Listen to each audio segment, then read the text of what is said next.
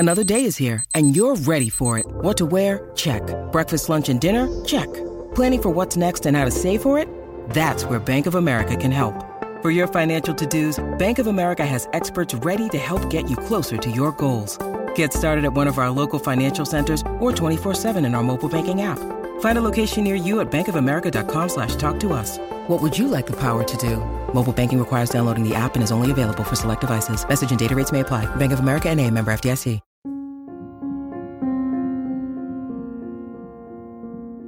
About 2 years ago, we were having a conversation, and he said, you teach the secret to life is peak state versus lousy state, or being energy rich versus energy poor, that a relationship, you can love somebody, but if the energy's low, it's not going to show up. The energy's high, it will. He said, what if you swap those words and you swap peak state for beautiful state?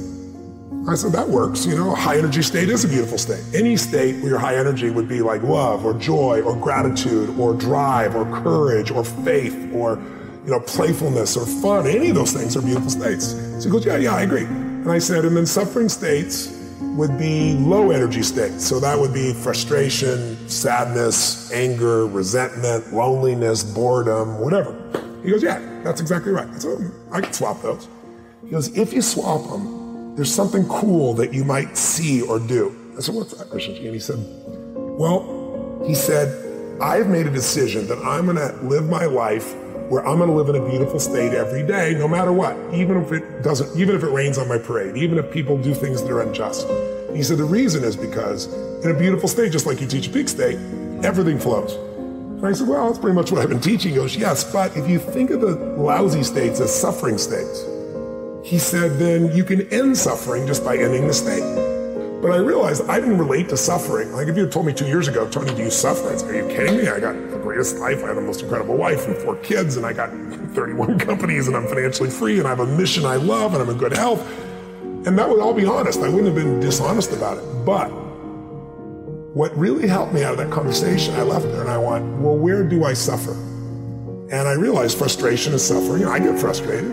I get concerned. I get pissed off. I get, worried sometimes. I get these feelings. And so what I decided to do was, just really create a 90-second rule for myself where I would end suffering as it arises. Because anybody tells you you're going to end suffering is full of crap. The reason is your brain is a 2 million-year-old brain, and it's not designed to make you happy. It's designed to make you survive. But there's no saber-toothed tiger for you to react to anymore. So now we worry about what are people thinking of us? Do I have enough money? Over the last 2 years, what I've done is play this little 90-second rule. And if I feel tension in me, I go, okay, that's suffering. Where's it come from? What am I stressed about? What am I concerned about? And what I immediately do is I realize the stressful thoughts. Since I've seen Christian G, I kind of traded one thing. What I really do now is I dig in and I notice that the only time you have stress or suffer is when you believe a stressful thought. Because what are the chances of everybody doing exactly what you think they should do the right way every day? 0. What are the chances of people you love doing what you want them to do the way you want to do them every day? 0. What are the chances of you doing the right thing every day, even if you're talented and disciplined? 0. So your happiness will never last as long as it's got expectation behind it. What I did was I began to realize I made the decision, it's the most important decision I believe of your life, that I'm not going to suffer anymore. Life's too short to suffer, and I'm going to live in a beautiful state every day.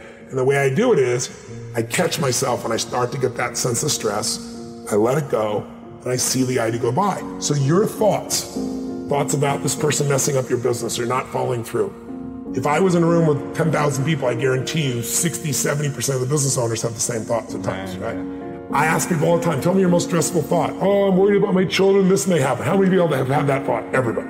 I might not make it financially, blah, blah, blah. How many have had that? Everybody. My point is, it's not your thought.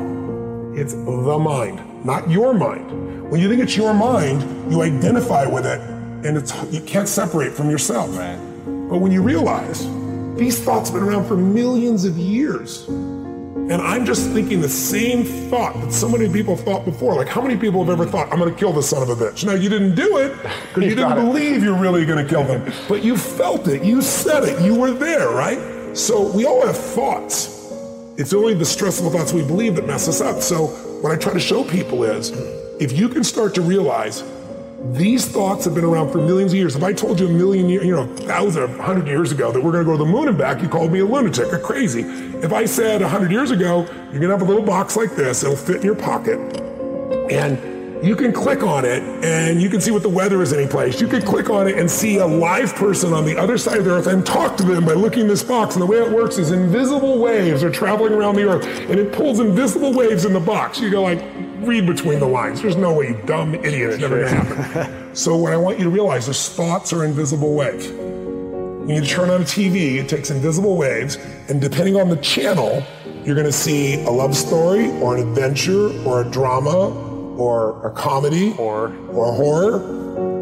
The way you use your body determines which of those thought waves come through you. One moment you're pissed off, the next moment somebody makes you laugh, you change your body, you change the channel, you change what comes through you. So what I've tried to do in this Airy Beautiful State is simple. First, identify where you're suffering. What's your favorite flavor? Are you a worrier? Are you a pissed off person? Stressed, angry. What is it you do? Second of all, decide you're gonna kill that monster while it's little. You're not gonna wait till it's Godzilla taking the city. You're gonna break the pattern. You start to feel the stress. You see it as thoughts going by, and then you focus on something to appreciate, enjoy, or love. Appreciation, love, and joy destroy suffering. You can't be grateful and angry simultaneously. It's possible. You can't be worried and fearful and grateful simultaneously. So I tell people gratitude is one of the emotions to cultivate that'll destroy the suffering.